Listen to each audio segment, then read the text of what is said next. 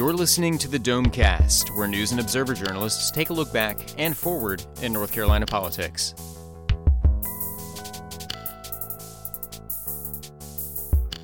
Hello and welcome to another edition of the Domecast. This is a very special Wednesday afternoon, all primary, all the time edition of the Domecast. I'm Pat Gannon from The Insider, filling in as host this week. I've got with me four News and Observer journalists, and we're going to get right into it. Yesterday was the statewide primary. We, voters went to the polls and elected, or picked their top choices for president on down to county commissioners races at the local level. And all in all, there weren't many surprises here. Most of the favorites won, from the top to the bottom in a lot of ways. And here to talk about one of the big race or two of the big races are Colin Campbell and Craig Jarvis from the News and Observer. We'll start with Colin. One of the big races yesterday clearly was the U.S. Senate, the two U.S. Senate primaries, one the Republican primary and the Democratic primary. Tell us what happened there. Yeah, so that was an interesting one in that you had sort of the establishment favorites. Obviously, Richard Burr is the incumbent, powerful guy in Washington on the Republican side. The Democrats had sort of struggled last year to find a top-tier candidate to take on Burr. I think they eventually settled by a fall on former State Representative Deborah Ross, who sort of took on that mantle and got a lot of the key endorsements, a lot of the key fundraising. But each of them had to fend off three different challengers in order to win. And several of them were actually pretty well organized. Greg Brannon, the obstetrician from Cary, who's sort of aligned with the Tea Party set, he had a pretty strong campaign. This time he'd run before against Thom Tillis, sort of running on a defeat the Washington establishment was his slogan on all of his signs, which dovetailed quite nicely for him with the sort of message that Ted Cruz and Donald Trump are bringing to the presidential race, but ultimately didn't really do enough for Brannon to even go beyond. I think 25% was sort of his ceiling in the election last night. So really not what he had hoped for. His goal was to get all those Cruz and Trump voters, and if he'd done that, he would have very easily defeated Richard Burr. But he wasn't able to sort of, I guess, get his name out enough to those voters to establish himself as the winning, Trump Brannon or Cruz Brannon ticket.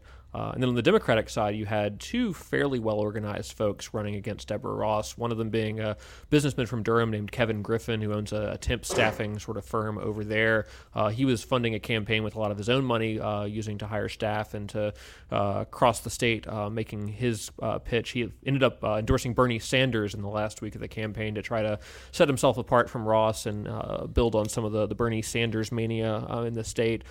Chris Wray was the other notable one, the mayor of Spring Lake. Army veteran, had a pretty strong biography as a candidate, but despite raising, I think, more than Griffin did, he wasn't able to get above about 16% of the vote. So despite the best efforts of those two guys, they didn't come anywhere close to knocking off Deborah Ross. And then there were two sort of long shot guys in the Republican primary, one long shot in the Democratic, and none of those got above 10%.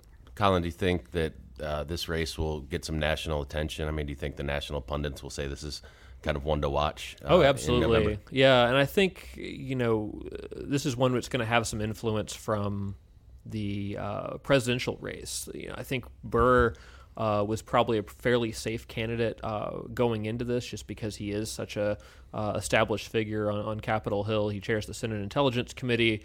And Ross, of course, is not as well known as, say, Kay Hagan or an Anthony Fox that was being actively recruited for the race but took a pass on actually running. So we'll see a ton of outside money go into this. And if you have a Trump nomination, and if that were to result in a low Republican turnout in North Carolina come November, that gets to be a really competitive race, and one where I do think you will see a lot of advertising, a lot of attacks going back and forth. And in fact, we're already seeing it today. There's a variety of groups like the several national party organizations are already sending out attacks about the other's candidate within 24 hours of them actually securing the nomination. So Deborah Ross is getting criticized as being too liberal. Richard Burr is being criticized. I think she's already attacking him for his unwillingness to to have a Senate confirmation hearing on the guy that Obama just nominated for Supreme Court. So we're going to see a lot of crossfire in that over the next few months. And you're working on a story on that for the weekend, correct? Yeah, trying to get a sense of just how much money is going to be going into there, what kind of groups are going to jump in, and just how much of a cash advantage does Richard Burr have. He has it now, but I mean, this is a sort of race where you're going to see a lot of outside groups spending heavily, so it's going to be really hard to track who's spending what and what the impact is going to be going towards November. Is it going to match the Tillis-Hagen race from a couple of years ago? We might even set a new record. I mean, if the Democratic, big money crowd is willing to coalesce behind Ross the way they did with Hagen, and I can't see why they wouldn't, then this ends up being sort of almost a rematch of that race with just different candidates. Thank you, Colin. That'll be one to watch, and look for his story, I believe, this weekend in the News and Observer on the race that's starting off between Deborah Ross and Richard Burr. We're going to bounce over to Craig Jarvis from the News and Observer, talk a little bit about the two gubernatorial primaries. Again, no big surprises, actually no little surprises here. This was exactly what everybody thought it would be. But Craig, get us up to speed on that.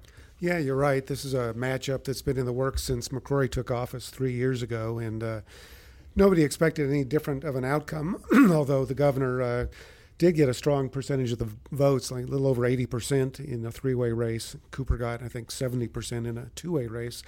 But similar to the Senate race, barely had the ballots been counted when the in this case, the Republican Governors Association and the Democratic Governors Association started sending out attack emails about knocking down the other guy. And in fact, we've heard so often the Obama-Hillary fill-in-the-blank candidate. Well, Cooper last night issued a statement referring to the Trump McCrory administration that we can look forward to. So that's the tone that's been set. In fact, today the RGA announced what's supposedly a six-figure digital ad buy, which seems a little high for a digital ad buy for McCrory.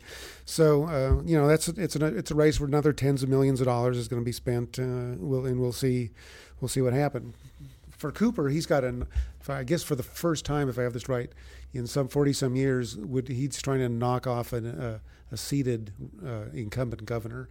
That hasn't happened since we allowed them to run for more than one term. So, and yeah, it's going to get national attention too. It's been labeled the most competitive of governors of races when there's an incumbent governor. So we will see. This is a really big one for Democrats. If they lose that race, I mean, they're kind of putting a lot of their eggs in that basket. They really, really, really want that seat, obviously. And if they lose that race, I don't think they're gonna look too well farther down ballot either. Yeah. It's a really big race for them. Craig, thank you. I'm going to chime in just a little bit here with a couple other things. Another interesting race that has been little covered so far, but I'm sure will be a lot covered in the near future, is that the primaries for Attorney General, where two state senators, two sitting state senators, Josh Stein on the Democratic side and Buck Newton on the Republican side, won their respective primaries and will now square off in the general election. And it's kind of a race that's been foreshadowed for a while. If you sit in committee meetings at the General Assembly, there was a lot of kidding going on between the two potential candidates and other legislators. So that'll be one to watch for sure. That's to take over where Attorney General Roy Cooper will leave off as he runs for governor. And then on the legislative side, there weren't many surprises at all. It's kind of like, we thought there might be more surprises, but it turned out most of the incumbents won. A couple of, House members who had been in for a very short time lost primaries. But other than that, all the incumbents won. All the Senate incumbents, both Republicans and Democrats, won primaries. There were only 7 of them who were challenged. But anyway, it was an interesting day yesterday, but not really, not very, surprising on many fronts at all. And we'll be back. Colin, you want to chime in? Oh, yeah, I was going to say the one surprise that I saw was Charles Jeter's race to the finish in Mecklenburg County. He's a close ally of Tim Moore, fairly well-funded, but I think it was 20-some votes was the final margin. It kind of went back and forth all night, well into the night, as to who was winning, and I think that's within the margin of a recount. So once we add the provisional ballots, that could change if you're Charles Jeter, you're still on pins and needles now. That's a very good point. I was writing about that today. There are 3 House races that, as they stand right now, before the final canvass, are within the 1 percentage point threshold necessary for the candidate with the least number of votes to call for a recount. The Charles Jeter race is one in Mecklenburg County. Another one in Mecklenburg County is the Democratic primary to face Representative Bill Brawley. That race is 10 votes, separated by 10 votes out of more than 6,000. Jeter's was 28. And then there's a third race that is eluding me as we record this, but maybe I'll get it and I'll mention it when we come back from the break. We'll be back with Will Doran and Lynn Bonner right after this.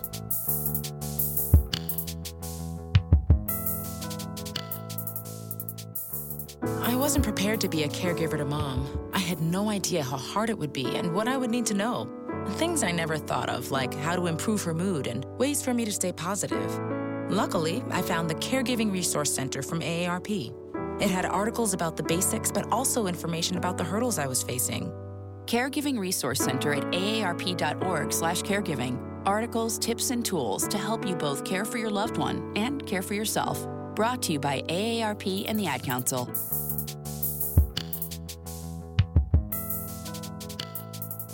And we're back on the Domecast for our second segment. As we left the first segment, I couldn't remember who the other potential recount is, and it's in House District 28, the Democratic primary. Patricia Oliver and Jimmy Massengill were within the 1 percentage point. Don't know if a recount will be desired there. That's in the district that Representative Langdon is leaving, and Larry Strickland is the Republican who won a primary there. So the winner of that close race will face Larry Strickland in November. So that's just to get that out of the way. Now we're here with Will Doran from the News and Observer, who was out and about at the polls on Tuesday and noticed some things and got some good perspective on kind of what issues were going on at the polls and a little bit about turnout. Will, what did you observe yesterday? Yes, I was out and about in Raleigh yesterday, but all over the Triangle and really statewide there was fairly high turnout, especially after work got out. A lot of long lines reported. People in Durham were voting until almost midnight. People in Raleigh, especially near NC State, were voting past 11 o'clock. And I actually spoke with someone from the county elections office. That happened because early voting coincided exactly with NC State's spring break this year. So all the kids were out of town, or most of them were out of town and missed early voting. So that led to that one precinct being pretty busy on Election Day, and they had some issues. I know Mecklenburg County also went pretty late. I don't think they reported their last precinct until 1:30 something a.m. And there were a few more rural counties as well that had some delays in reporting for whatever reason. Duplin County and a handful of others. It was about a dozen in total. But yeah, for the most part, statewide the turnout was 35%. I know in Wake County it was 41%, which was higher than either of the last two presidential primaries. Statewide, that 35% number is about the same as the last two presidential primaries. So some people were saying that some of the long lines and the delays were due to confusion over voter ID. I know that in Wake County, they reported around 8,000 provisional ballots were cast. Orange County, by contrast, it was around a little less than 500.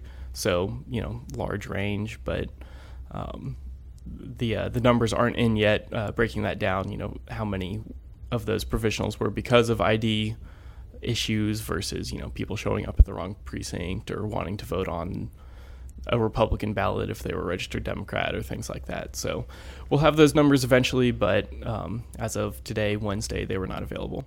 So it seemed like, just kind of looking from the outside in, it seemed like there weren't that many issues with voter ID. Don't know if that's true or not. I haven't heard any mass complaining about it. Democracy North Carolina did put out a press release today about some of the voting issues. Do you remember what some of those were? Like specific people had problems with? That's correct. They mentioned a handful of issues, and I know they had volunteers out at a lot of precincts who were talking to people as they left the polls, just quizzing them real quick. Hey, did you have any problems voting? I ran into a few of those people when I was hopping from precinct to precinct, and none of them said that they had really faced any significant ID issues. I know statewide, they did announce a few issues. I think it was mostly with some elderly voters who had issues with their ID, or people who had for instance a temporary driver's license, but nothing on a major scale. Again, it they might have missed something. It could come out later that there is more of an issue, but for now I don't think there's any really massive issues. Right. It didn't seem like it. Thanks, Will. We're going to jump to Lynn Bonner now. A little bit more on the voter ID issue. You've been following that closely for years now, it seems. Right. Yes, it has been years. We did an analysis right after the end of early voting and looked at where the provisional ballots were being cast because of the voter didn't have an acceptable ID, and they were heavily concentrated in the counties where there are universities, particularly in Durham and Orange. I mean, those were really two standout counties. And so there's an issue about, college students likely from out of state no longer being able to cast ballots that will count. And, how those students were treated when they went to vote. There are a lot of interesting little quirks in the law as it is now, where if you had an out-of-state license and registered on site, you could register and vote a ballot that would probably count. But if you had an out-of-state license and were registered a few months ago, then or last fall, you could cast a ballot, but probably it wasn't going to count. So it was lots of interesting little quirks in this law. People are, there are two lawsuits ongoing, one federal and one state, and people are looking to the application of the law to see, who's impacted. And I'm sure both sides are looking at the results and saying, well, look, it's either great or no problems, or look how unfair it is. There's a lot of interest in this. Of course, the percentage of people who voted who did not have proper IDs was very small. So there didn't seem to be a widespread impact, and didn't seem to be an impact that was disproportionate to African Americans. That was our first glance at it. So, as I said, court case is ongoing. We'll see what happens. But, we don't know, even looking at this data, we don't know what's going to happen in November with the general election, because the pool of people voting is going to be so much larger, and people who might not have known about the ID law, because people who vote in the primary are the ones who are really engaged and really interested in races and what you need to vote. So in the general, it draws people who are less engaged, less knowledgeable. So we'll see what happens in November. Definitely be something to keep an eye on through November this year and probably beyond. Lynn and Will, thank you. We're going to be back right after this with our third and most popular segment, Headliners of the Week.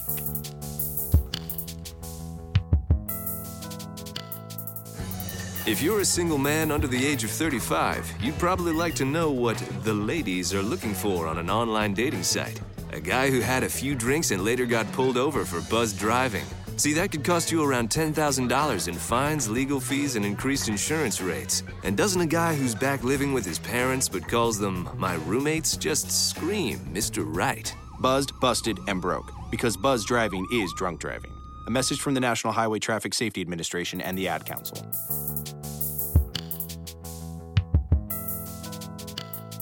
Welcome back to the Domecast, and now it's time for... Who is your headliner of the week? Who is your headliner of the week? Who is your headliner of the week? Headliner of the week. And we're back here on the Domecast, the special Wednesday primary, statewide primary edition of the Domecast. Here with 4 journalists. It's time for our Headliners of the Week segment, where everybody's going to nominate a headliner. This week should be no shortage of headliner possibilities. And we're going to start with Craig Jarvis from the News and Observer. Who's your headliner of the week?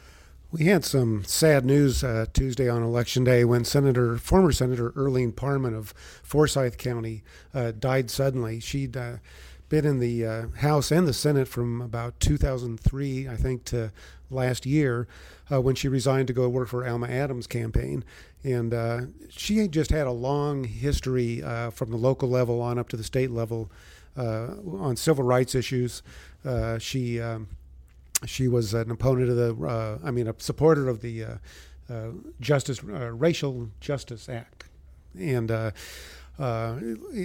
think it was last year when she called out the DHHS because of this big backlog they were having with the food stamp program. She wanted some accountability on that. She was kind of a quiet but forceful presence, I think, there. Her replacement when she left the Senate, a minister out there in Forsyth County, Paul Lowe, told me yesterday that he described her as a warrior for the disenfranchised, and that was kind of the theme that was echoed through the many accolades that came her way during the day. But so she would be my choice. Craig nominates former Representative and Senator Earlene Parman. Nice lady, was always out. I could always remember her out in the hallways chatting away with people, kind of in between sessions and committee meetings and things like that. Sadly, there was also another legislator who passed away. Same day, I believe, Representative Ralph Johnson from Greensboro. Kind of started hearing that might have happened as well, and then this morning it was confirmed. He actually lost his primary yesterday, but it was a sad day at Jones Street for a lot of legislators. We're going to go now to Will Doran from the News and Observer. Who is your headliner this week? My headliners are John Adcock and Vicki Scroggins-Johnson. They were 2 candidates who won primaries for the Wake County Board of Commissioners as outsiders. We spoke earlier about how outsiders generally this primary season hadn't fared too well, whether it was in the U.S. Senate or governor's race or even some of the state House and Senate races. But both of them, Vicki in the Democratic Party and John in the Republican Party, running for the Board of Commissioners, defeated former Board of Commissioner members, and both of them, ran, not totally unknown beforehand, but definitely not as well known as their opponents. Yet voters seem to like that, especially in John Adcock's case. He ran as more of a centrist option compared to his fellow candidate in the Republican side, Phil Matthews, who was a former commissioner who left the board in 2014.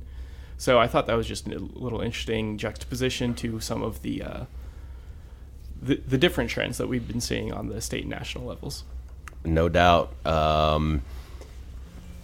Hyper local, I guess, with that headliner of the week. We're going to skip over now to Lynn Bonner from the News and Observer. Who's your nominee this week? I'm nominating Daryl Hunt, a gentleman who spent more than 19 years in prison for a murder he did not commit. He was wrongly convicted twice and was exonerated by DNA evidence. After he was released, he became a forceful but gentle presence as he worked in the legislature and throughout the country, and really talked about throughout the world about the need to, or his position on the need to abolish the death penalty. We knew him at the legislature because he was active in a lot of bills related to the death penalty. He was found dead early Sunday morning. Police said today it was a likely suicide from a self-inflicted gunshot wound. He had been diagnosed after he left prison with cancer. But a lot of people are remembering Daryl Hunt this week, so he'll be my nominee for headliner. Daryl Hunt from Lynn Bonner. His name has certainly been at the top of a lot of newscasts and websites this week. Sad story, sad ending to a very sad story that went on for a long time there. Colin Campbell, who's your headliner this week? Well, I'm going to try to get us onto a little bit of a lighter note since we've had some sad headliners this week. This is sort of more of a headline I wish I had the ability to write. Unfortunately, it was not a race that we were really paying much attention to. This is the results in the NC House of Representatives District 6 Democratic primary. People running to replace, I believe it's unaffiliated Representative Paul Tyne, who's not running again. The candidates have the best names, I think, of any two candidates to run against each other: Warren Judge and Judy Justice. And Mr. Judge managed to win, so you could write that a number of ways. Judge defeats Justice, Justice no match for Judge, Judge tramples Justice, any of a number of things you could have done if you were writing an entire story about that primary, but I'm not sure that anyone in any of the major newspapers in the state was. Mr. Judge will go on to face Republican Beverly Boswell, who won that primary, and while having an alliterative name, does not have one that has a similar subject to Judge. So Judge and Justice are my headliners. And I think, and correct me if I'm wrong, but I think Judy Justice used to have a different name, and she changed her name to Justice. Maybe because it would look better on the ballot, or maybe not. I don't know that for sure. Yeah, but I guess it didn't work out for it. People like judges. I mean, Judge Judy. Well, maybe people got confused because you had Judy Justice and a judge, and they didn't know whether they were voting for Judge Judy or what. I don't know. I'm confused. Her name used to be Judy Crayenbull, I think. Yeah, Judy Justice has a nicer ring to it. It definitely does. That's a great one from Colin Campbell, and this is kind of tough this week. We have former Senator Earlene Parman in the hat. We have Daryl Hunt, who likely committed suicide this week, and we have various Wake County Commission victors. Correct. And we have the alliterative Fund to Create Headlines race from Paul Tyne's legislative district up in the Outer Banks. I think I'm going to go with Daryl Hunt. I don't really know why, other than that he has been in the news for many, many years here. Very sad story about somebody who's convicted apparently falsely and sent to prison for a long time, got out and did great things, but still couldn't overcome whatever struggles he had in life, whether they were related to his prison sentence or not. We don't know, or at least I don't know. But Daryl Hunt, I think it will continue to see his name in the news. We'll hear a lot about him in the future. So we're going to go with him, and we will be back again next Friday, I believe, the normally scheduled time. Yeah, nothing terribly exciting next week, so we'll give you a weekend edition as per usual instead of this early week treat. We could have talked a lot more about the primaries, but really the focus now is going to be on the general election in November. There really wasn't that much intrigue or surprise out of the primaries, but still a lot to talk about in North Carolina this week. We'll see you next time on the Domecast. You've been listening to the Domecast, a production of the News and Observer and the Insider State Government News Service. You can keep up with the conversation by reading Under the Dome in the daily print edition or online at newsobserver.com. The Insider is found online at ncinsider.com.